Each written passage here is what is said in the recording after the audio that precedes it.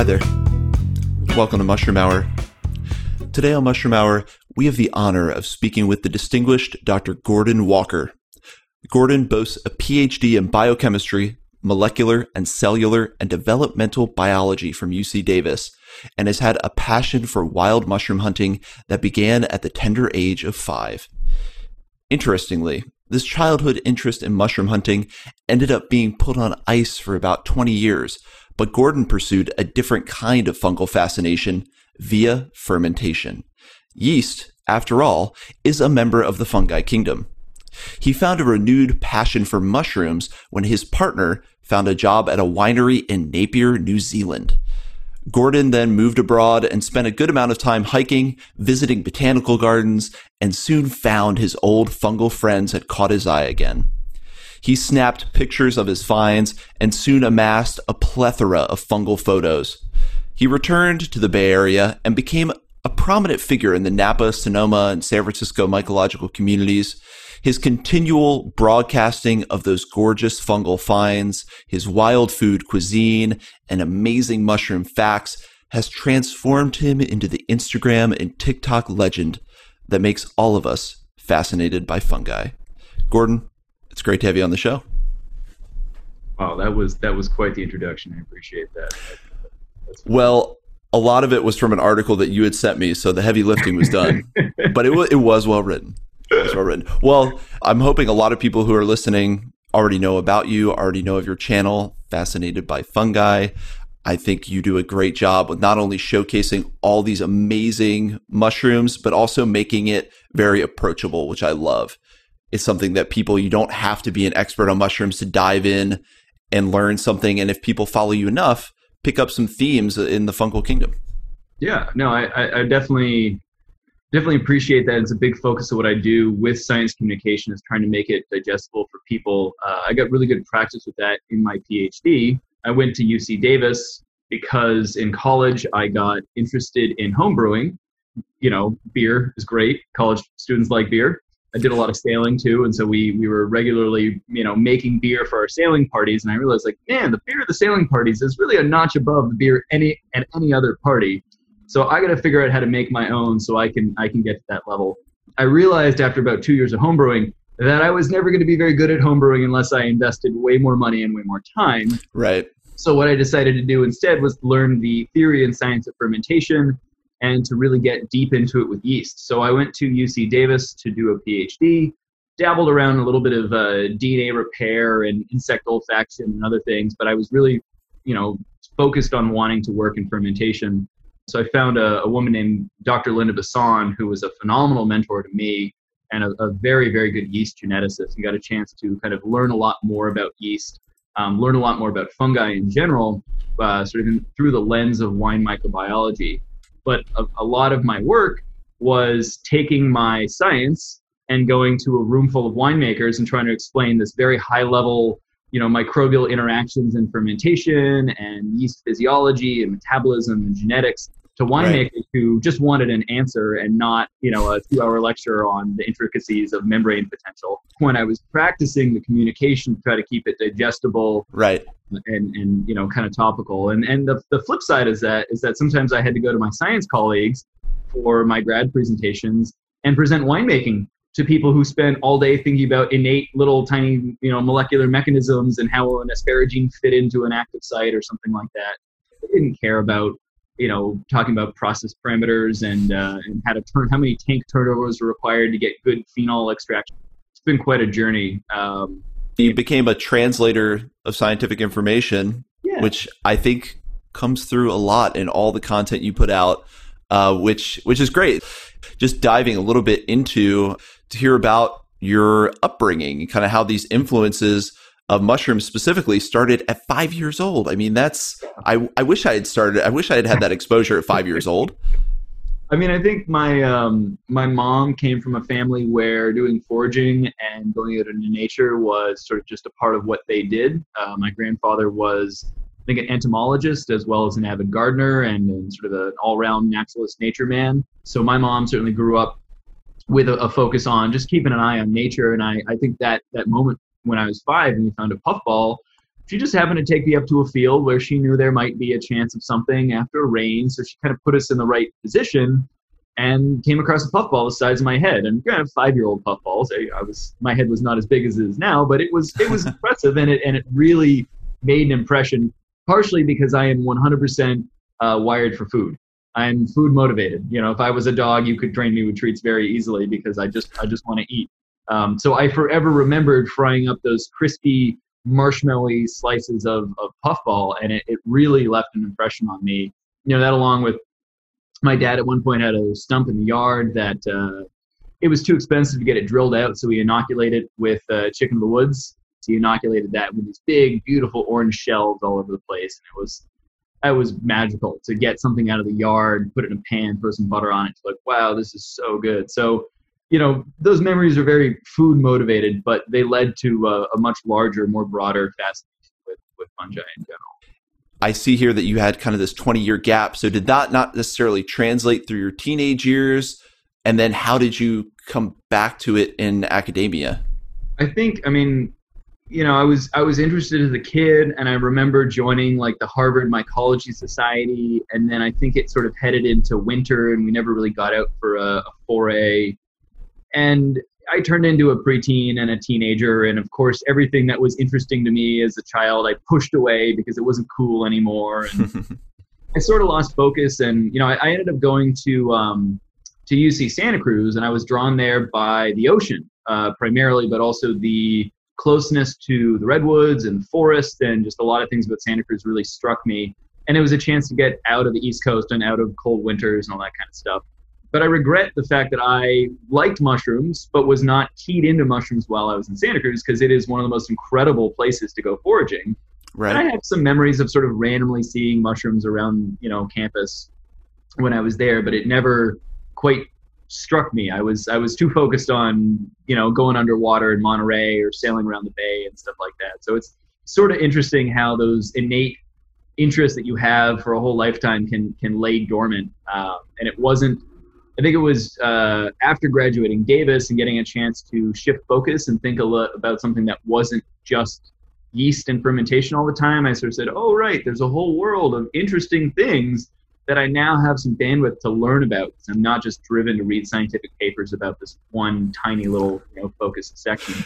And it's just such a unique way to come into the world of fungi, at least from people I've talked to. Like when you ask people how do they get into mushrooms, I haven't heard yet of someone being really into yeast and fermentation. But was that your undergrad, and were you in sciences in your undergrad and then got your PhD? Yeah, I did biochemistry for both because I could never really choose whether biology or chemistry was more interesting, and so sort of sticking in that middle road. It makes a lot of sense that you have that academic background because you come through really well spoken. You have a lot of knowledge about these subjects. You're not afraid to use scientific terminology when you're writing, and it's not overloading people with that, but putting it into kind of the milieu of Instagram, which is interesting. Thank you.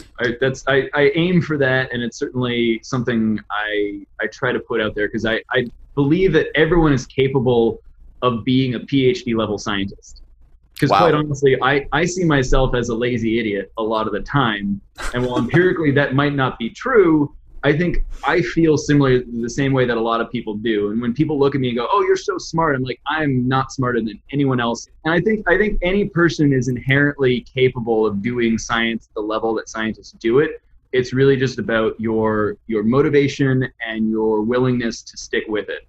And that's, I would not recommend that everybody go get a PhD. Definitely not in the cards for everybody. But I think everybody's capable of that level of thought. And so I think one of the things that's important for me is, my dad as a professor, and maybe your dad did this with you, is he never talked down to me.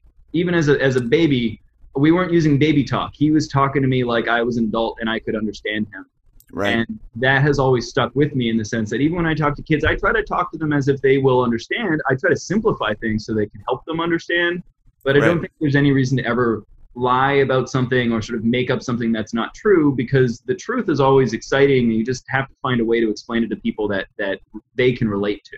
So, and I think that is something that's really important, is for people to have a base understanding of natural sciences, whether they have the potential for PhD level, whether they get there or not, but to have a fundamental understanding of some of these different life sciences is important to being on this planet. I mean, understanding the world around you. And I think it's a point I try to make with a lot of guests, is that it is eminently possible. I think in particular, the world of mushrooms and mycology, because it is so new, because there's kind of an explosion of information right now. We see a lot of people who go from neophyte to pretty well-versed quickly. It happens in a matter of years. You get into this, you get passionate about it, you get inoculated by the fungi in your brain, and people get, a lot of expertise very quickly. And I think that's something that's exciting for people who are hearing this, who might have this barrier to when they first actually go out mushroom hunting, is when am I sure I know enough where I can go out and think about eating something? It's like, well, if you start going out and doing it, you start using the internet, it actually is eminently achievable a lot faster than you think. It is daunting. And I think that's one of the things that kept me from pursuing it for so long, is I said, I don't know what to go out and find. I was always waiting for someone to show me or take me or something. And, I remember multiple times where people invited me, but they're like, we're going to get up at 4 a.m. And I was like, I don't do that. That's, that's not me. It wasn't really until I think I got to New Zealand. You mentioned my partner got a winery job there. I thought I was going to be lecturing at a local university. Turns out they were not ready for a wine microbiology person to come help them out. They were busy with harvest and other things. So I ended up just kind of hiking around some of the local parks in Napier, and I saw mushrooms. And I was like, well, these are cool. And, I remember I think I saw some of the red cracking boletes, Cirocamelus, and I was just trying to figure out what the heck are these things? Are they edible? Endless amounts of Googling and searching. It wasn't having like one mushroom book that I could refer to. We were traveling. I didn't have any books, but I had access to all of these websites. I had access to photos.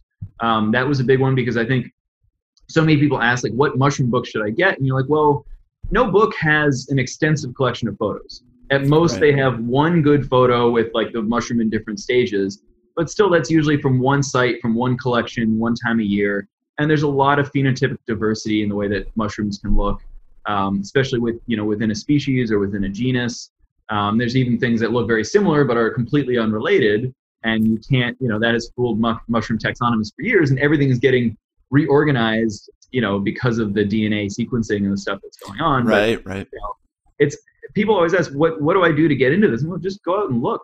Getting out in the woods and then using the internet like we do for everything else is a pretty easy starting point to get into this. There's, this huge community that you can tap into. It's people like yourself. It's people like Rachel Zoller of Yellow Eleanor, people like Leah Mycelia, people on Instagram that I really started to accelerate my learning getting into this. Now, when you were in New Zealand, were you also connecting with any accounts there that were kind of filling you in on what to hunt for? Or? Yeah, there was a couple local accounts. There was one website I found called hiddenforest.nz, and that guy, I forget his name, but he had a really phenomenal collection of resources. And specifically, New Zealand was kind of a nice place to get started because it's an island, because it's fairly isolated. There was a lot of species there that they said, this species occurs only here, only on the North Island. Or like, you look in America and you can find phalloides all over the country. There's a lot of mushrooms where they're like, well, on the East Coast, this one's not toxic, but on the West Coast it is. But also they've been found on both coasts. And you're like, well, how the heck do I even start to like understand this? It's so scary. Something like iNaturalist was actually a huge step for me to understand that I could search stuff that was nearby. I could look for users who were focused on the types of species and habitats that I was looking for. I could scout out virtually new places to go. Having resources like Mushroom Expert, Michael Kuo's done an amazing job just putting tons of very well curated information on the internet. I think one of the other things we're seeing, especially with the DNA sequencing, is mushrooms, much like yeast actually, don't necessarily have hard boundaries on their species. There's a lot of kind of gradients and crosstalks and groups of mushrooms that are closely related, and there's probably some interbreeding and hybridization because everything exists on a little bit of a gradient. And this is true with most species, right? Unless there's like a really huge mountain in between something, there's probably a little bit of crosstalk between things that are closely related, and some chimeras and hybrids and all sorts of stuff like that. And so sometimes it's necessary to have more than one visual reference. You need a whole bunch of them. And that's a big one, especially if you're thinking about eating something and you don't have a friend who's a professional forager and can show you exactly what you want to pick. You need to get a lot of data points and really understand, get consensus from people. And that's what I started doing. On Instagram, I realized I couldn't just spam my normal friends with endless pictures of mushrooms. I was going to get a couple of likes, but at some point people were going to get really sick of me. Originally, I started my Instagram just to post lots of food pictures because people were getting sick of me posting food pictures on Facebook and would tell me I'm distracting them all the time and stuff like that. So started a whole nother Instagram for mushrooms. And that was, some of the first accounts I remember getting feedback from were Leah, were Rachel. There was people that I really looked up to, and it's amazing now that I've gotten to like meet those people, interact with them.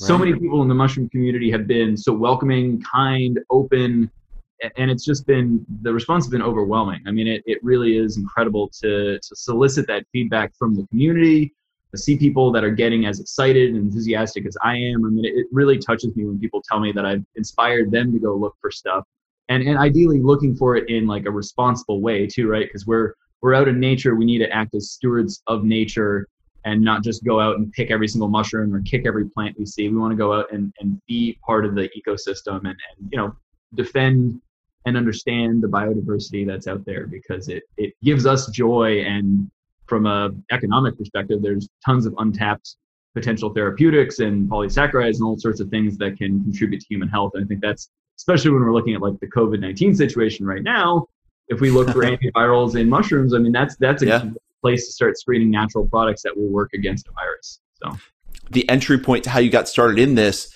is really approachable. It's really simple. I mean, I always say if you get passionate about something, you get stoked about something, that's the quickest way to get into it. Get stoked about it. Yeah, start posting pictures, start following other accounts, start interacting with people, because I found the same thing. People in the mushroom community, for the most part, are pretty eminently approachable. It's kind of this online resource set, Mushroom Expert, iNaturalist, other accounts in this larger social media community that can really get you up to speed quickly. I did have a lot of value that I got out of meeting with in-person groups. As you know now that you're back in the Bay Area. Mycology groups. I think that the biggest focus in some ways is go local, right? Yeah. Because it really is. If you pick up a Mushroom ID book, you're going to find stuff that's out of the scope of your area, and it's not going to be helpful. It's going to be confusing and potentially intimidating. But stick local, finding people who understand where you are, what you're going to find. And I mean, I love finding accounts that are local because it's a phenology report. I can wake up every morning and say, what the heck is happening in the Bay Area? I'll go check your account and see what have you been finding? What can I find out there? And I can even look at like accounts that I know are in Oregon and Humboldt and see what they're finding and say, okay, in a couple of weeks it's going to trickle down. Or look at LA and see, okay, here I am on this spectrum of north to south. What's happening with the rain? What's happening with the temperature? And that's, I mean, for me, that's been a real interesting thing, because I don't think I ever paid that much attention in some ways to the weather. Is it nice outside? Yeah, great. But now I'm like, ooh, did it go down to 50 last night? Or like, what's the relative humidity? How many days of fog have we had? And that's, keying into stuff really helps you know. This is one of the first years that I could tell we had a foggy day. I'm going to go out and look for some chicken in the woods because it's going to be there. But if I don't go out in the morning and I go out in the afternoon, that chicken in the woods is going to be dried up because it's like 100 degrees. So I got to get out at certain times of the day or things like that to find a mushroom in the condition that I wanted. When you get into mushroom hunting, it makes us care more about the environment around us inherently. Yeah, it absolutely does. I mean, here in Napa, I see the oak chaparral as pretty much my primary habitat that I can look at. And I see two of the parks I go to have very similar makeup of trees, but totally different ecology. One park is very healthy. The trees have lots of mycorrhizal mushrooms associated with them. Nice thick duff around every tree. But the other park has some bay trees there. And bay trees are a vector and sort of ecological niche for sudden oak death, or Phytophthora remora, which is like a little kind of malaria-like protist that gets into oak trees and just wrecks shop on their immune system, basically. And while it doesn't kill the tree directly, it weakens the immune system enough, something like HIV for a human kind of would, that other diseases will come in and kill the tree. And it doesn't forever kill the tree because oak trees have little tubers and they grow back up, but you're losing these old growth oaks all over the place. And so in this other park, I see virtually no mycorrhizal mushrooms and all saprophytic parasitic mushrooms. So there's honey mushrooms and jack-o'-lanterns and lion's mane and oyster mushrooms, all the stuff that's associated with dead and decay, but none of the mycorrhizal mushrooms. And these parks are, 2 miles apart. And it's just wild to see such a big difference. And I've been totally paying attention to that, but also the habitat and loss of habitat, because Napa is mostly vineyards. And it should be mostly oak chaparral. But, they've ripped out a lot of these old oaks, especially because oaks harbor diseases like armillaria and honey mushrooms that can be pathogenic to grapevines. So it's really interesting to sort of see the push and pull, and understanding Napa has recently passed some environmental measures to try to protect this oak chaparral and particular habitats. But yeah, it's made me far more aware of nature. It's also made me very jealous of people who live in Sonoma and are that much closer to tan oaks and the coast and some of the habitat that I would really like to get into on a more regular basis. Why are oaks such a good host for so many amazing mushroom species? I mean, I think in some ways it's the position ecologically that oak trees hold in our environment, just because they are kind of one of the keystone species for creating habitat. There's a lot of diversity of Quercus species in California, and then tan oaks aren't even a real oak species. They're a completely different genre. They're not a Quercus species.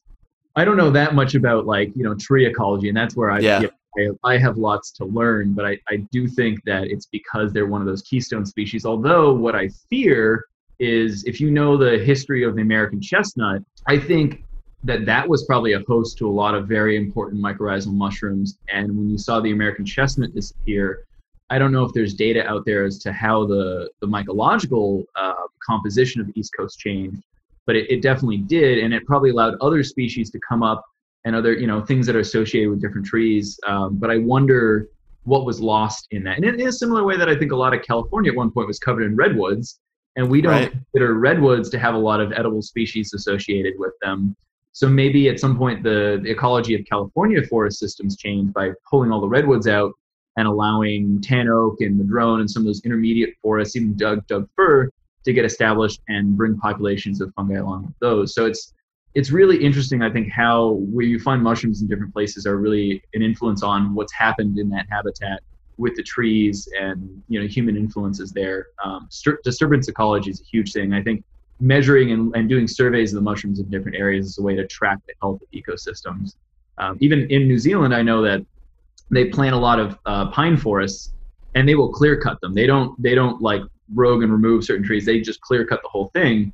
But one of the things they do to see, I think it's about 25 years to forest maturity, but they look for the mushrooms that show up. Wow. So there's initial colonizing species, and I believe that they seed with some mycorrhizal species to help the trees grow. But at some point they can tell, once they start seeing particular species of mushrooms in the forest, that those trees are mature and ready to harvest.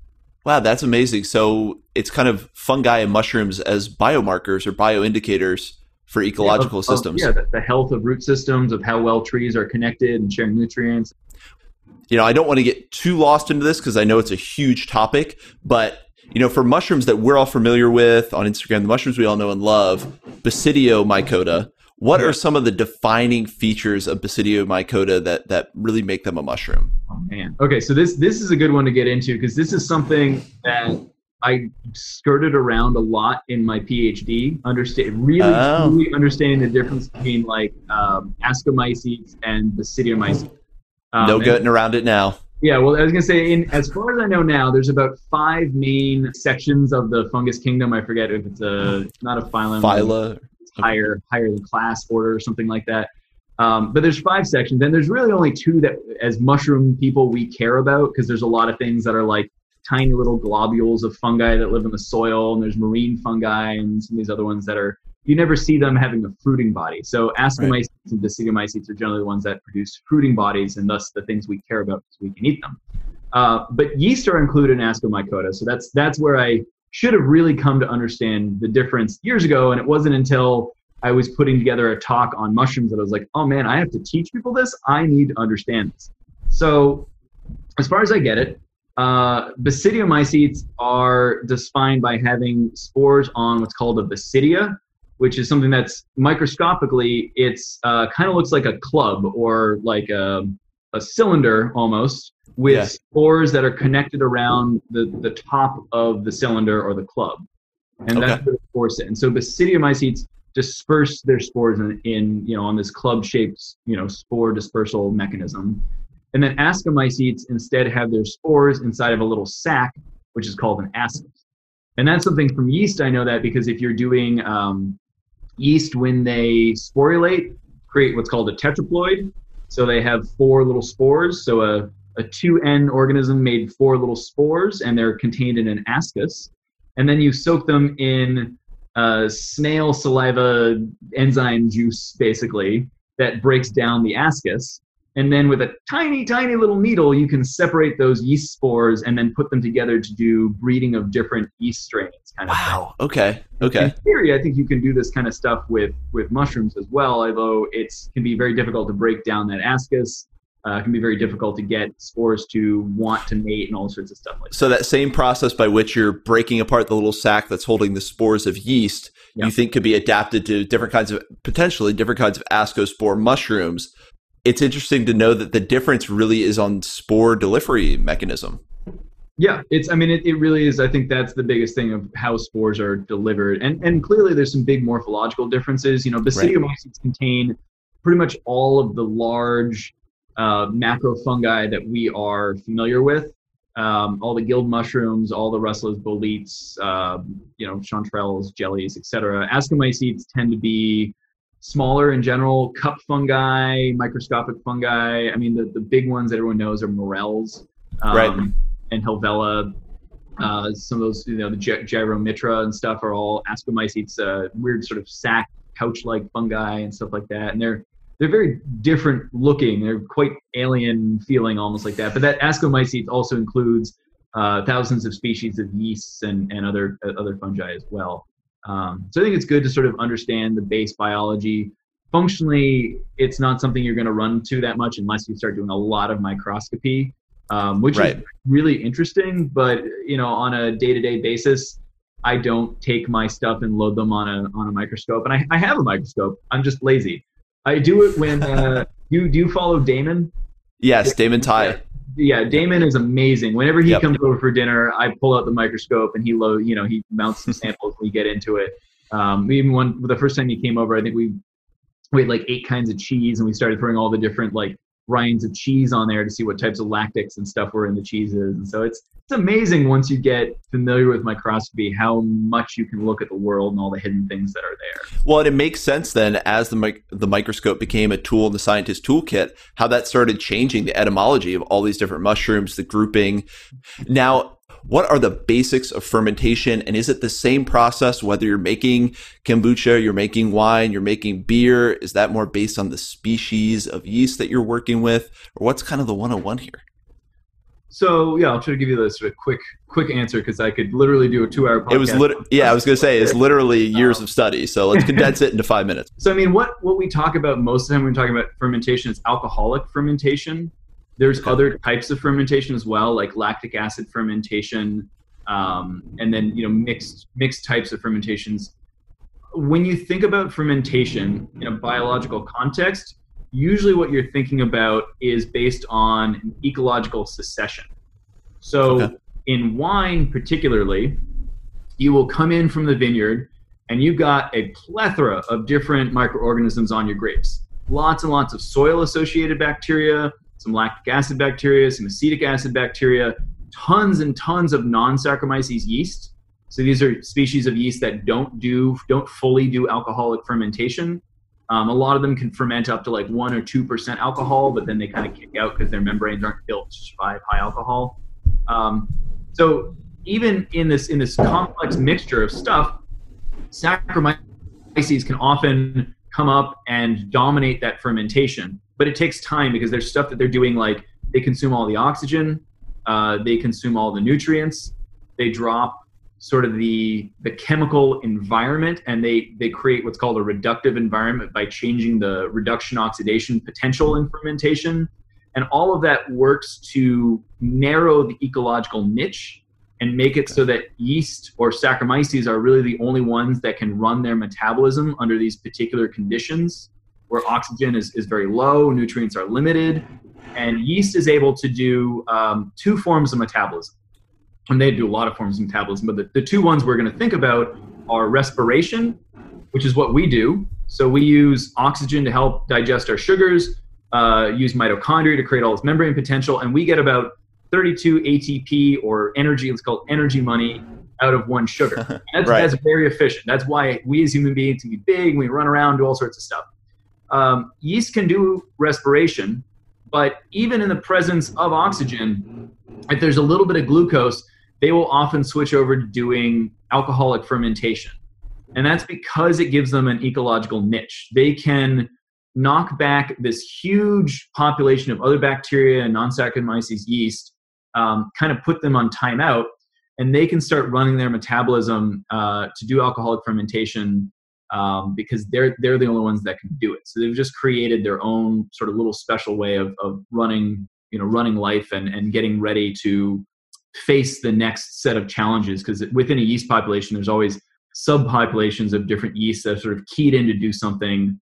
Guys that are sitting back waiting for the next bout of sugar, guys that are running ahead, ones that are sort of in the middle ground, just waiting to see what happens. So that's alcoholic fermentation. But after wine is finished primary alcoholic fermentation, you'll often get a secondary fermentation called malolactic fermentation. So wine has some malic acid in it, which is a very sharp green apple flavor, is basically the flavor of malic acid. If you've ever had like a green apple warhead, you just basically ate straight malic acid. That's what it is. Sure. So it's very sour, very sharp. And that's desirable in like a Pinot Grigio or Sauvignon Blanc. You'd want that really crisp acidity. So in those whites, they will, once alcoholic fermentation is done, they will freeze it or get it very cold, drop all the yeast out, filter it and keep it stable, then bottle it and put it on shelves pretty quickly. A Chardonnay, where you want something that's a little bit rounder, or like a red wine where you want a more comprehensive full mouthfeel, they will let it go through malolactic fermentation, where you have not a yeast, but a bacteria called Enococcus enii coming through and doing a secondary transformation of all that malic acid into lactic acid. So that's sort of one set of ecological succession that happens to make wine. In beer, generally beer is sterilized. And so you will put one yeast in there, and that yeast is the primary driver of the beer style and the characteristics that you're going to get out of that beer.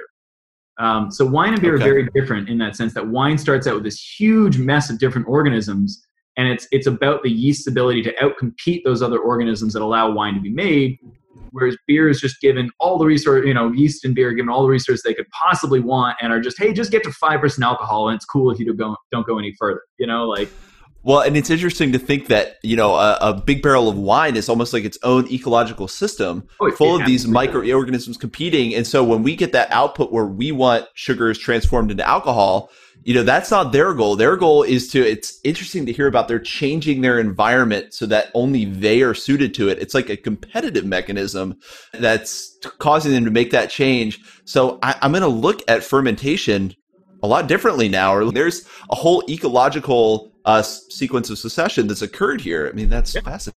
Yeah, that is. I mean, for me, that was really mind blowing to understand that, and even learning about that fermentation ecology and the concept of succession is part of what helped me understand mushrooms better. Right. But even the roots of that and my interest in that started as a kid, because when I was like 7, my dad and I took a trip to Belgium. And Belgium is really famous for the sour beer, a double fermented sour beer called Kriek. So they make one sour beer where they let like a mixture of different yeast and bacteria make a pretty sour beer. And it's like so sour it might be kind of unpalatable. And then they'll go ahead and crush down a bunch of cherries and pitch that in and kind of re-ferment it out till it's like a half sweet pink beer. But it's a very microbially complex beer. And often when they blend Krieks, they'll blend beer that has been aged for like 3, 6, and 9 months all together into one blend. So that they're putting in a little bit of the 9-month because that one is very sharp and acidic, and they're using more of the 3-month one because there's more of it on hand. It's been brewed more recently. But again, that is Kriek, and these sour beers are very much a function of one organism does a fermentation, then another organism eats that byproduct, then another one comes by and eats that one. So you'll see like 4, 5, 6, 7, 8 different species all kind of spiking up and down as time goes on. And every single one of those things is contributing to the flavor, to the mouthfeel, to all the experience that you get when you have one of those beverages. And that in some ways relates back to thinking about kombucha. Because kombucha is sort of similar to like a sour beer in fermentation in that you have a mixture of probably Saccharomyces yeast, of non-Saccharomyces yeast, and of a lot of different bacteria. So you've got lactic bacteria as well as acetic acid bacteria. So the lactic bacteria are producing lactic acid, which is sour, and then acetic acid bacteria are taking the alcohol and converting that into acetic acid, which is even more, vinegary, kind of gets under your nostrils. Okay. And I like to think of, everyone's now familiar with scobies, right? Right. Looks like a mushroom, kind of. Kind of. Well, and really what a SCOBY is a microbial coral reef. It is a composite layering of lots of yeast and bacteria, and they are all linked together by the exopolysaccharides, and that's all the crap that yeast and bacteria are putting outside of the cell, and building, a 3D architecture of cells embedded in this mesh. And stuff that's too deep in it isn't going to get the same nutrient exchange, but that's part of the reason that things are continuing to kind of build on each other, because much like a coral reef, they're all sort of symbiotic, but they're all somewhat in competition too. So they're all kind of building up this larger and larger SCOBY as they're doing this ecological succession and eating those different byproducts, and one organism is eating something and somebody else might be eating the poop of that organism or the waste product of that one. And so it's really an amazing transformation. I don't like SCOBY because I think it tastes like mold, but no matter how much sugar and ginger and other stuff you put in. Oh man, I love kombucha, but like I said, and I love that people love it. Do you need to add each specific organism that's required for this succession, or are they so omnipresent they kind of naturally coalesce and do their thing? I mean, that's a really good question. It's also a somewhat contentious question. In beer, you're pretty much always adding the yeast that you want. Okay. In fact, in beer, often they will reuse yeast up to about 10 or 15 times. So they'll do a fermentation, and then at the bottom of the tank, it's a cone, and they'll filter off, they'll pour out the first third of what's called trub. They'll harvest the middle third, because that's pretty good, healthy yeast, and they'll put that into another fermentation. And then the top third is mixed with hops and other stuff, and they'll throw that out too. And so they reuse beer yeast, and a lot of breweries will have a proprietary yeast or just a couple of yeast they use to drive different styles of beer. And often they will buy them commercially and then kind of propagate themselves a little bit. Wineries are really mixed. Most large commercial winemaking is done with freeze-dried prepared yeast, and or the wineries themselves will grow very large tanks of yeast and then use that to inoculate. But they're buying commercial strains and then putting that into their wine, and that's for process security. When you inoculate a wine fermentation with a commercial strain, you get a strain that has good alcohol tolerance, good osmotic, the ability to go from high sugar to high alcohol. Right. They're very competitive, not just with bacteria, but potentially with other yeast. There's yeast, a lot of commercial yeast have something called a killer factor. And so they make a protein that they excrete that can go out and break holes in the membranes of other yeasts that are not resistant to this killer factor. Murderous yeast. Yeah, murderous yeast. And then there's also yeast that are resistant to killer factor. So you might want a yeast that both makes a killer factor, but is also resistant to other killer factors, so they can't get out-competed by other yeast. Because there's probably some inborn yeast just in the air, in the liquid. There's always yeast. Yeast are omnipresent, bacteria are omnipresent. They're ubiquitous in our environment. Is there always enough to have a successful fermentation is another question, and that's part of why most commercial wineries will inoculate. But that being said, there's a lot of places where they're still trying to do what's called a native fermentation, which isn't truly native, because they think they're working with, when you say native yeast, you mean endemic yeast that are from that area. Right. And most of the yeast that exist in our vineyards or near wineries and breweries is actually commercial yeast that has kind of gone rogue and hybridized with other yeast out in the environment. I didn't mention this before, but so I mentioned that ascus and the the yeast ascus needs to get broken down for spores to be released. Right.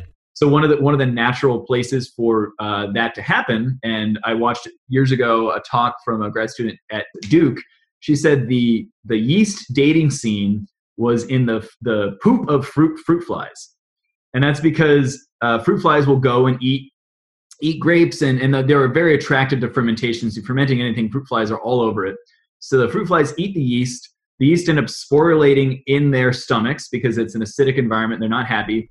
Enzymes in the digestive lining of the fruit flies break down the ascus, and then when the yeast spores come out in the poop, they've got an abundant source of nitrogen. So yeast start to hybridize in the poop of fruit flies, and that's where new species and new hybrids of yeast are coming from, especially in your vineyard.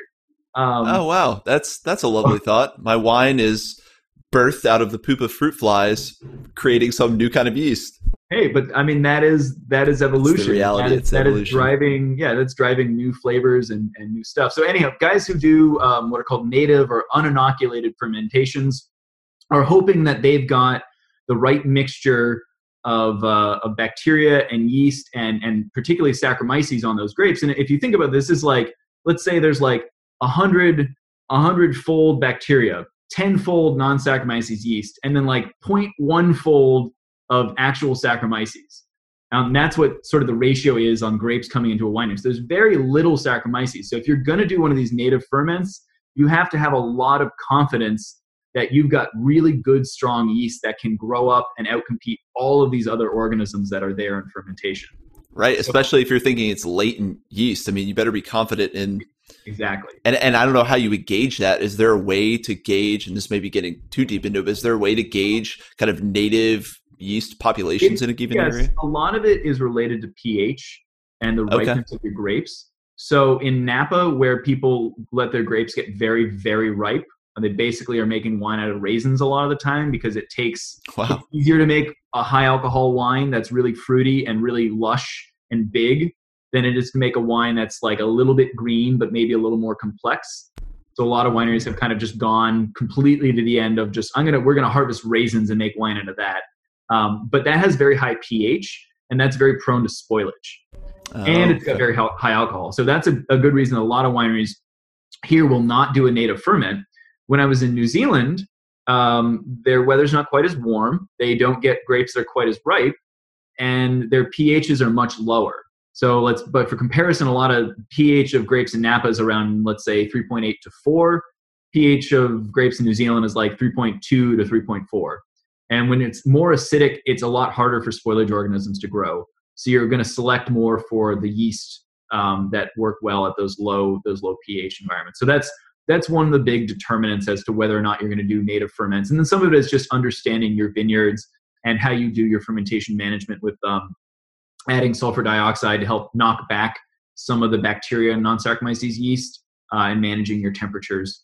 But the reason to do a native or an uninoculated fermentation is you're going to get more complexity. Because in that lag phase where yeast is still growing, where the Saccharomyces yeast is still growing up to become the dominant organism, you're getting a lot of metabolic input from the bacteria and the non-Saccharomyces yeast that are adding a lot of interesting characters to your wine. Oh, okay. An analogy might be like a commercial yeast would be like one guy playing the trumpet. And then one of these native fermentations might be like a whole bunch of guys playing jazz in the background of that one trumpet player. So there's a little bit more complexity there. There is this ecological system, and the output of that is really what's affecting the flavor and character of the final wine, the final beer. It sounds like in general that beer is a much more sterilized and controlled process. Wine is kind of this complex, kind of ecologically rich development that goes on. And just for my clarification, non-Saccharomyces yeast, what are those exactly? So those aren't able to actually do that conversion of sugar to alcohol, or what's? Yeah. I mean, there's a ton of different species. So I'm referring blanket to a lot of different species when I talk about that. But those are the ones that generally we're not using them to do alcoholic fermentation. Okay. They're ubiquitous and present in our environment. They're on your fruit, they're on your vegetables. There's plenty of them that are on us. I can tell you, being in grad school and having someone ask me at a bar, hey, what are you working on? I'm like, I work on yeast. And they're like, that's gross. Get away from me. And I'm like, no, not that kind of yeast. But it's true. I mean, they're one of the fungi that is just absolutely everywhere. Everywhere. Yeah. And there's thousands and thousands, hundreds of thousands of species of yeast. And it's funny because if you start looking at it and you start doing genetic analysis like we're now doing on mushrooms, they break into clades, and you can see that stuff like wine yeast and bread yeast are actually fairly genetically similar. Okay. But beer yeast are genetically different because they have been on a different evolutionary track for so long. And this is one of the things that I love to kind of point out to people is we think that human beings have been doing fermentation for 2,000, 3,000, or I mean, way longer, like 10,000 years, right? Initially, we probably just had like baked some bread in a clay pot and it got wet and it got soaked and some yeast got in there and started producing an amylase and started eating the sugar, and somebody realized like, oh, eating this bread soup gets me a little bit buzzed. I want to do more of this. But the question is, have we selected and bred all these different yeast, or did yeast just choose us? They're like, there's these big dumb idiots that keep leaving around bowls of sugar for me to eat. I'm going to go to town on this. Have that's amazing. Come and been part of our culture and our society. Again, they're not like thinking creatures, but they've clearly integrated into us because we've given them a niche, and we keep asking them, to do what they do. So I love, again, putting yourself in place in context of a yeast or a fungi or mushroom. It helps you understand where they're coming from, and I think it makes us all a little bit better to have different viewpoints. So. I love getting this full breakdown of yeast. Would you say it's probably the most ubiquitous fungi in the environment, just in terms of how broad an area that it covers, how much it's in the air? Yeah, I think so. I mean, someone might come out of left field and tell me that I'm totally wrong. I know. We're not going to stick you to Gordon's prefaced this by saying he's not an academic mycologist, but it's just something that I had never thought about until I had actually started following your page. I had never thought about yeast, and they're part of our biome in so many ways. As I understand, they're part of our gut biome. Obviously, they're part of the biome of a lot of the food that we end up eating. Is there any similarity or overlap between yeast and mushrooms? The similarity is in how they reproduce, and that they use spores, and they have a similar reproductive cycle. Okay. Yeast are inherently single-celled usually, and that's one of the defining features of them. But again, they're very keyed in to do what's called quorum sensing, which means that if yeast are sitting beside each other, they're reading each other's chemical signals, their metabolic outputs, to understand, hey, how many of us are there? Should we keep growing? Should we stop growing? And based on, the different characteristics, they're able to make judgments about their environment. And I think fungi do a similar kind of thing when they're looking at competition. Is it just us? Are we growing all over this root? Are there other organisms or things that we're contending with? How do we perceive that and deal with that in our environment? So I think that's kind of an interesting, crosstalk thing there. I think in the world of biotechnology, people are utilizing both fungi, mushrooms and yeast to do a lot of bio expression. The idea of cellular agriculture, where we're taking what's traditionally been like an animal or a plant product, and we're dropping it into a microorganism, and then using what's called a bioreactor, or basically a tank under controlled conditions, where we're pumping in oxygen, controlling pH, pumping in nutrients bit by bit, which is really not that different than what a wine fermentation is, but it's all fermentation to some degree, and people are using these microorganisms. A lot of them yeast. One particularly, Pichia, is a great expression system people use to build a lot of protein, and they are producing stuff like dairy proteins, egg proteins. I don't know. Are you familiar with the Impossible Burger? You ever had one of those? Yeah, of course. Yeah, well, I'm vegan, so you're speaking kind of near and dear to my heart right now. Yeah, so Impossible Burgers are great. Jerry absolutely loves them. I think they're awesome. They're super interesting because they took the heme protein, which is an iron-containing protein. Iron, yeah. Yeah, we have hemoglobin, but this heme protein is an iron complex and allows it to bind oxygen, and it's from the roots of legumes. So legumes are plants that don't associate. One of the 10% of plants that don't associate with mushrooms. Instead, they associate with bacteria, and they form these little nodules or nodes on their roots where bacteria invade, And the bacteria's job is to fix nitrogen for the plant. And that's why legumes are great for rotating crops, because they will put nitrogen back into the soil, because the bacteria are fixing atmospheric nitrogen into bioavailable like ammonia for the plant. But these bacteria are very sensitive to oxygen. Too much oxygen will kill them, but if they don't have a little bit of oxygen, they can't run the process of fixing atmospheric nitrogen. So the plants have produced this heme protein to bind oxygen and release it at a low rate that won't kill the bacteria but allows them to run their metabolism. And so that heme protein was taken by Impossible, dropped into a microorganism where they produced it, and then they're able to add it to their burgers to give you that red color and that nice meaty irony flavor. And when they drop that heme protein in there, when they're dropping into that yeast, so when that yeast then grows, is that heme protein then embedded into that bigger structure that grows? It's produced by those yeast, and then they're able to separate it out and get sort of just pure protein, and then put that into their formulated burgers. And I just think that is like the coolest bit of biotechnology that is also delicious. I mean, I love that stuff, and I visit that company for work, and they're really cool guys. So it's amazing to see that kind of stuff happening. So I think there's a true marriage coming between yeast and fungi and mushrooms and biotechnology, and we look at the future of food production. And I think you're vegan, so you understand that meat consumption is not a sustainable practice, not as we do it. I'm not about to go vegan. I like meat, but I eat very little meat compared to average American. I tend to buy weird stuff like tongue and feet, because I get off at trying to make things that are weird taste good, and I clearly have a fun time doing it. But mushrooms are an amazing source of protein, and it really is incredible to see. I think a pound of beef takes something like 1,600 gallons of water per pound of beef, right? And even like 60% of the world's arable land is devoted to growing crops for beef consumption, or for beef feed. But only 2% of the world's protein is provided by beef.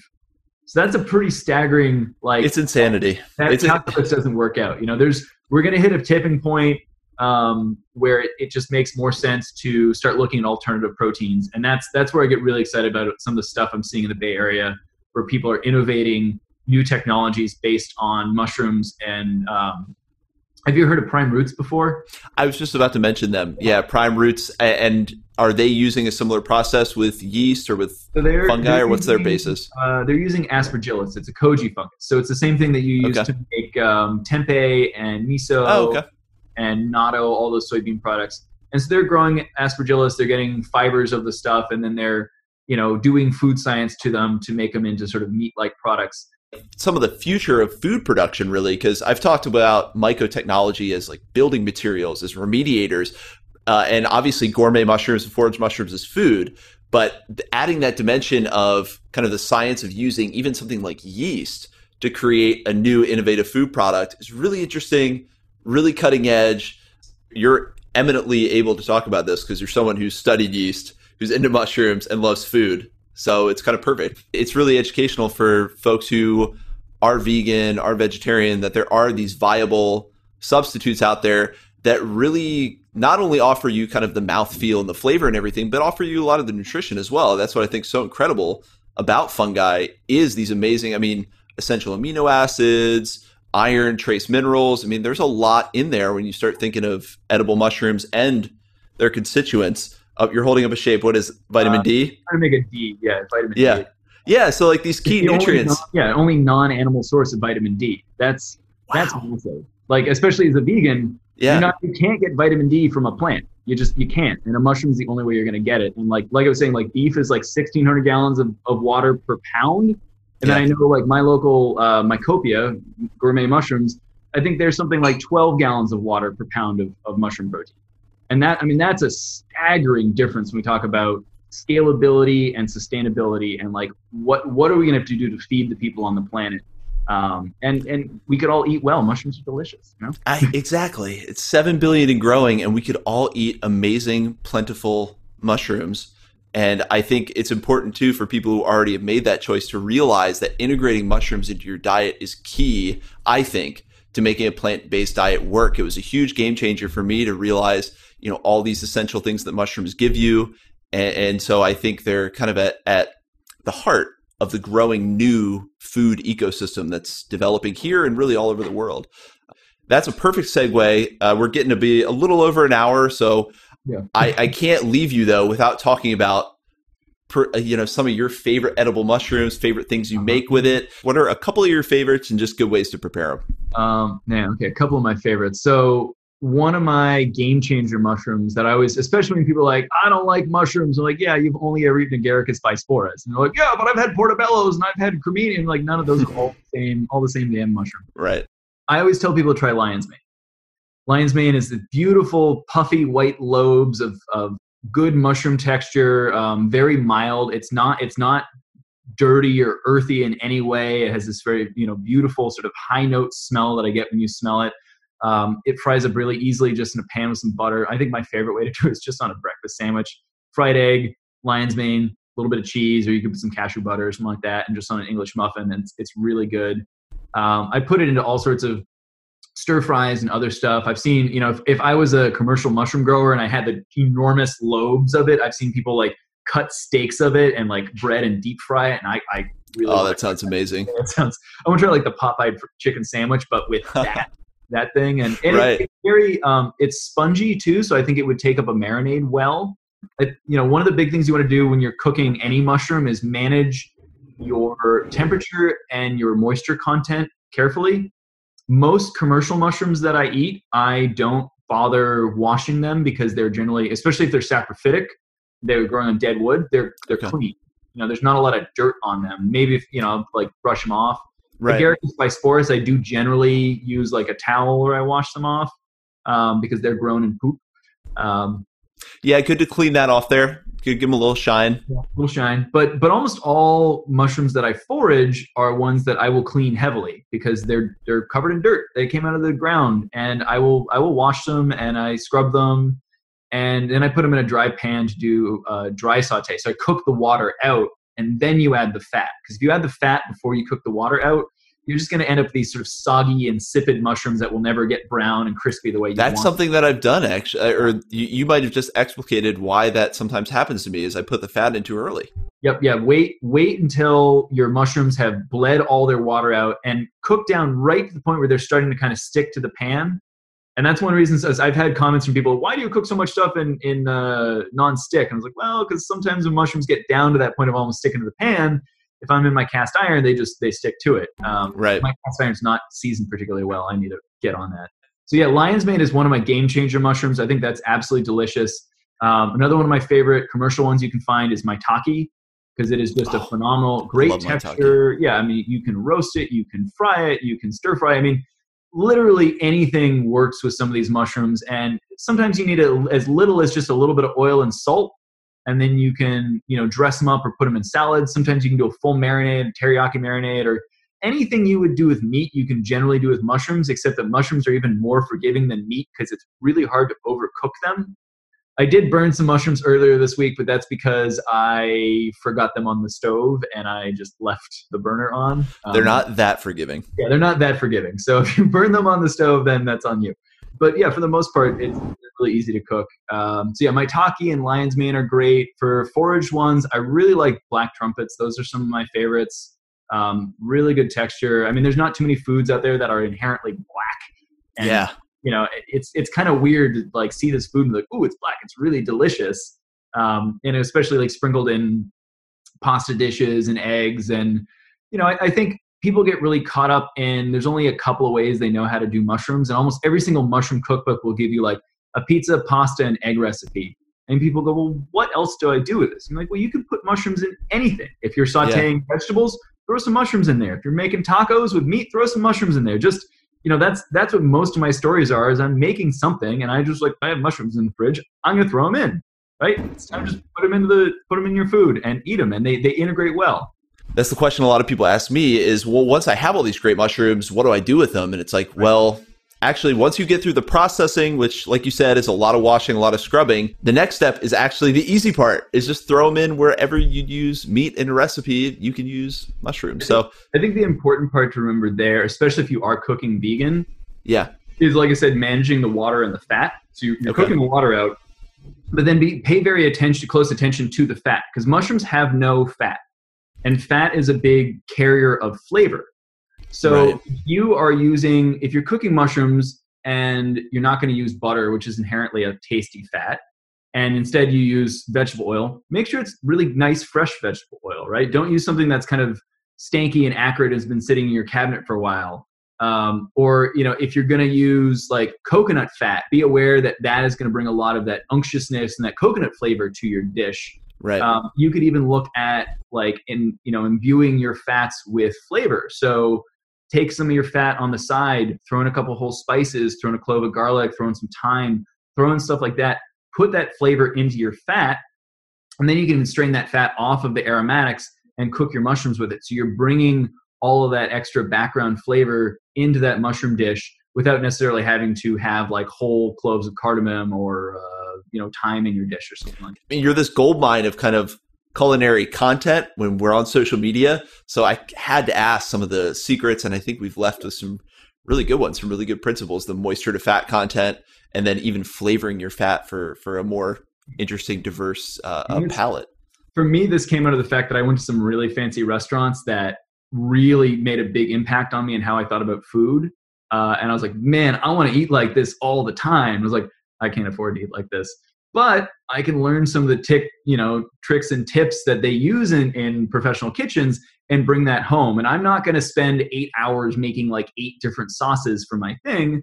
But, maybe if I've got something in the fridge, I can kind of spin out something that I did like a week ago and integrate it with a dish and make it a little bit fancier, add a little more depth of flavor than I would otherwise. And so that's, most of what I cook isn't because I set out to cook it. It's because I looked in my fridge and said, what's going bad? What can I make that empty fridge? By necessity, the mother of invention. That is more often than not why I'm cooking what I'm cooking.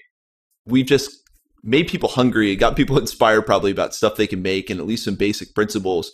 But it's something that I really enjoy with your content on both YouTube, TikTok, Instagram. Are there any other platforms you're on? Any other places people should look to find you? I got a Facebook page too. I think the one that I would encourage, I would tell everyone to join this, but go join iNaturalist. If you want to get really creepy, you can see all the places I've observed mushrooms. And follow me around by date kind of thing. Oh, perfect. You don't have to stalk Gordon in person to find his mushroom spots. Just get on iNaturalist. But you mentioned TikTok though, and I just want to take a moment to talk about that because it's kind of a silly platform. I got it back like last August or something like that, just because I saw one of our friends on Instagram blow up on TikTok and said, "Holy cow, what is this platform?"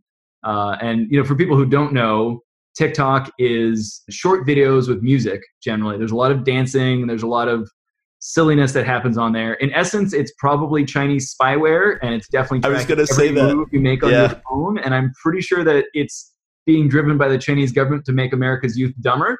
But that being said, it's a fun social media platform where you can put music and videos together. And I think I was surprised by the feedback I got, and I've seen that you've absolutely shot up in the number of followers you got. So I think something that you're putting out there is really connecting with people, and it's cool to see. I think TikTok is really that I'm glad you brought up the Chinese spyware element. That is so hilarious to me because I think the same thing every time. I'm like, my face is probably getting tracked by some intelligence agent over in China, or maybe it's just designed to make us stupider because you're in a little bit of a daze when I use that thing for too long. In terms of posting content, I think it reaches a really huge audience, even relative to Instagram. International, a younger demographic. Well, and I think that they haven't over algorithmed themselves, which is something I've talked with a lot of people about Instagram, is it's hard to figure out exactly what posts are going to get big and what posts aren't and how to make that happen and when to post. And it gets you in kind of this weird neuroses about posting on Instagram all of a sudden. Or even if you make a post that you're like, that should have done well. Why didn't that do well? Should I remove it and post it later? And it's like, no, I just want to put stuff out there and I want people to appreciate it as it is. And if it goes viral or it doesn't matter. It is frustrating, and it's hard to look at Instagram because it's changed so much over time as well. Yeah. That what used to work doesn't work, And now I'm not even sure I'm allowed to use hashtags because I feel like I'm shadow banned. It's all this stuff that you get into all these issues where it's like, am I using too many hashtags? Whereas with TikTok, I post it and it feels very much like still the Wild West of social media, where it's just going to get out there to whoever's going to see it. It snowballs too, which I like. It's not just like you post something and then on Instagram, sometimes you post something and like 24 hours later, that thing's dead. Like that's not getting much more traction. It never gets another like. Whereas TikTok, it'll be like 2 weeks later, suddenly there'll be like a spike again. I'm kind of like, what is going on here? So I do kind of encourage people to go and fully conscious of what TikTok might be. It might be just Chinese spyware, but it is fun and it has helped me reach a whole new audience of people. I know it's helped you do the same. And it has a different feel to it, a different vibe to it. So I'm loving it. By the way, I meant to message you about this, but we should definitely do a duet on TikTok.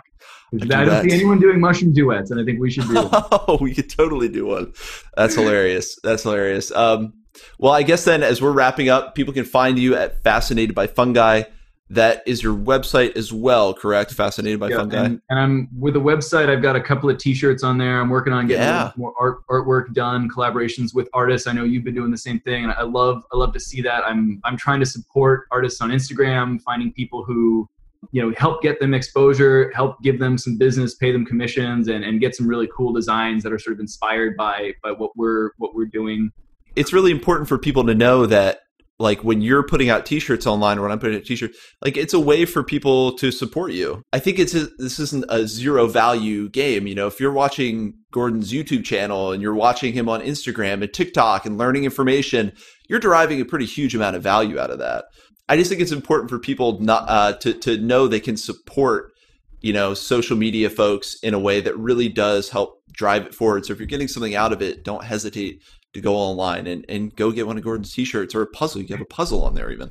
Yeah, the puzzle's cool. I just did it a week ago. It was really fun. That was based on a great piece of art done by Chris Oxley. Oh, amazing piece of art. I love his style. But I'm working on putting on some more resources on there too. It's been a long time in the making that I've been meaning to do that, and I'm hoping that maybe with the world being shut down, that I can spend some more time putting the resources on. It's kind of a frequently asked questions thing. I'd really love to do some more community building exercises, help people be aware of accounts that I think are really offering really phenomenal information, really good photography. One of these days, and I mentioned this when I saw a bunch of Mush people back in January, is I'd love to have like an actual in-person meeting, not in the age of COVID-19, but a year or two down the road, maybe we could all get together and have an actual convention or something where we get to present and give talks. And I know I've talked a lot to Breakfast of Champions, Anna, about this, but and you're doing it right now. We get to be the next generation of voices in the mycology community, right? We get to define the direction of our discussion, the types of information that's shared, the level of discourse. And I think it's really important that we present good information and we don't sensationalize things, and we help people understand and get passionate about nature without getting too carried away in the fact that, magic mushrooms have tremendous potential. They're great, but they're not a cure-all. And, there's things out there that are worth tempering some of the enthusiasm and trying to get people, one of the first things when people go mushroom foraging, say, can I eat this? And I say, don't ask me if you can eat this. Ask me what it is. If you can rephrase that simple question in your head instead of should I eat this to what is this, then you can say, if I know what it is, I can answer the question about whether or not I can eat it. But just try to figure out what something is before you figure out whether you can put it in your mouth. Well, and I think you're spot on in that creating a media presence, whether it is conferences, it kind of set a discourse for mushrooms that includes it all, but also comes back to a really grounded point of view of all the different aspects of mushrooms and sort out some of the things that may be a little over the top, but really make sure we're shining the light on the things that really need to be known and doing it in a way that does inculcate community and doesn't reject people that are new to this in any way. And I think that is really important. I'm looking forward to doing some more in-person events. We've done a few of them and we've gotten some great feedback. It's great meeting people in person that you've developed friendships with online. I mean, we met at the Fungus Fair in San Francisco just a couple months ago. And that was great. It's great to put a physical face to a name. So I love online community, but I love bringing it into the real world too. Hopefully we'll start seeing more of that in-person community development once this huge quarantine and world-wrecking virus is over. Yeah, once the world gets back to some semblance of normalcy, we should definitely go foraging. For sure. That's definitely high on my list is all the people I want to go foraging with once I'm let out of here. Just to wrap things up then, we've covered kind of where people can find you. What are a couple of the upcoming plans you have? There's one that sticks out in my mind that I think is really exciting that you've got coming up. But what are some of the plans coming up for you? Well, I think unfortunately, pretty much everything I had on the docket has been canceled. Oh, of course. Yeah. What am I thinking? I was going to do a trip to Greece, but that's been put on hold for now. I had a talk at the Exploratorium that was going to be really exciting, but I'm hoping some of these events will come back. There's a screening of Fantastic Fungi in Napa here I was going to speak at, and unfortunately, all those things have passed. But I think there's bigger issues in the world now, so. What I'm focusing on is trying to just make some good content to put out there and share with people. Hopefully, get some education going and get people passionate. And I'm hoping when we can congregate in groups of more than 5 people at a time, that we can have some great discussions on mushrooms. And I'd love to potentially host some classes.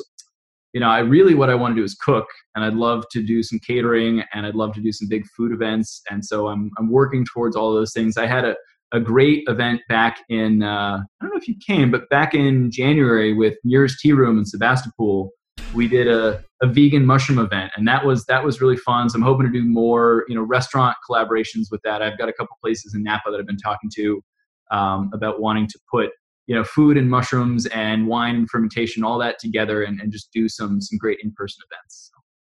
Well, that's really exciting. And as someone who lives in your area, I am all for that because I want to attend these events. So let's get it going, Gordon. No, that's great. And then the one question I have at the end here as we kind of wrap things up is, because I think you've answered, I usually ask people like, what's one mushroom you like and why? So maybe what's one mushroom we haven't talked about? Doesn't even have to be from a culinary angle, but what's one mushroom that you like and why? It doesn't have to be a favorite. It could change in 5 minutes, but. Oh man, yeah, I got so many. I think one of my ones that I always come back to just because it is so strange and is so visually compelling is the beefsteak fungus, or the Fistulina hepatica. Yeah, I've seen those on your page.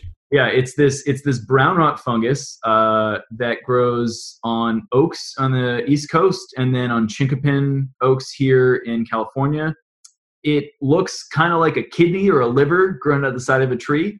When it's really young and wet, it's like red and goopy and slimy. As it gets older, it kind of fades and looks more livery. It occurs on the same tree year after year. And, it's like a cauliflower mushroom or another polypore in that similar way. It's a brown rot fungi, so it's eating the cellulose. Even chicken of the woods is brown rot, which you helped me realize because I kept thinking it was a white rot fungus. But, you cut it off from the tree, and it has striations in the fungal tissue that looks like meat. It absolutely is one of the most incredible things. It's eerie. It does. It fades, and the pore structure is amazing too, because it disperses its spores. It's like a polypore, but it's almost more like a bolete in that it has little tubes that go down and the spores come out of these little tubes, but it's not related to boletes in any way. So it's one of those like convergent evolution things that they figured out this efficient way to disperse spores that was different, from the ways that have been done before. But that is a phenomenal mushroom. I've eaten it raw. I've eaten it cooked. Despite its really beefy look, it has a very light kind of lemony flavor because it has a little bit of oxalic acid in it. So it's not something that you'd want to eat like every day, but eating it once in a while is wonderful. It preps up great in tacos. It would work well cooked and probably deep fried and stuff. You could probably make a beefsteak, chicken fried beefsteak kind of thing. It's just such a cool one, and that's one that I think if we could ever master the commercial production of that mushroom, right, that stuff like Impossible Burger would get a real run for their money, because I think some mushrooms already are better than anything that we could engineer food wise. So I'm really looking to see companies, rise to that challenge in the future. And if everyone ever wants to give me a whole bunch of money to work on that, I would totally go start a company and grow a couple particular mushrooms for. Putting the call out to food science investors. This man is ready to create commercial beefsteak mushroom production. I'm ready. Yeah.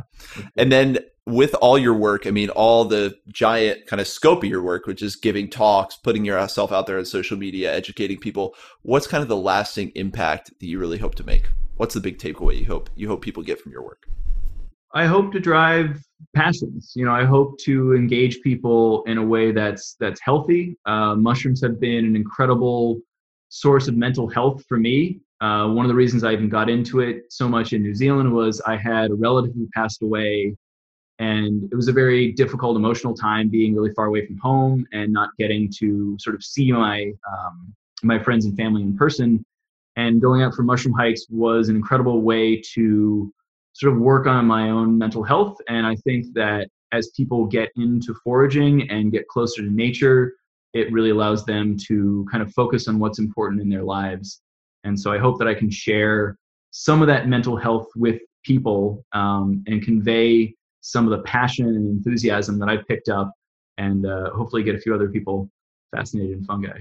So a beautiful message, and it's a theme that I've seen with a lot of folks who are into foraging or into mycology, is kind of the therapy and mental health aspect that comes with communing with nature, and even kind of that spiritual connection you get from going out and communing with nature. So that's a beautiful thing. I hope people do get inspired. More and more people get inspired after looking at your page. Just get out there and get fascinated. Yep.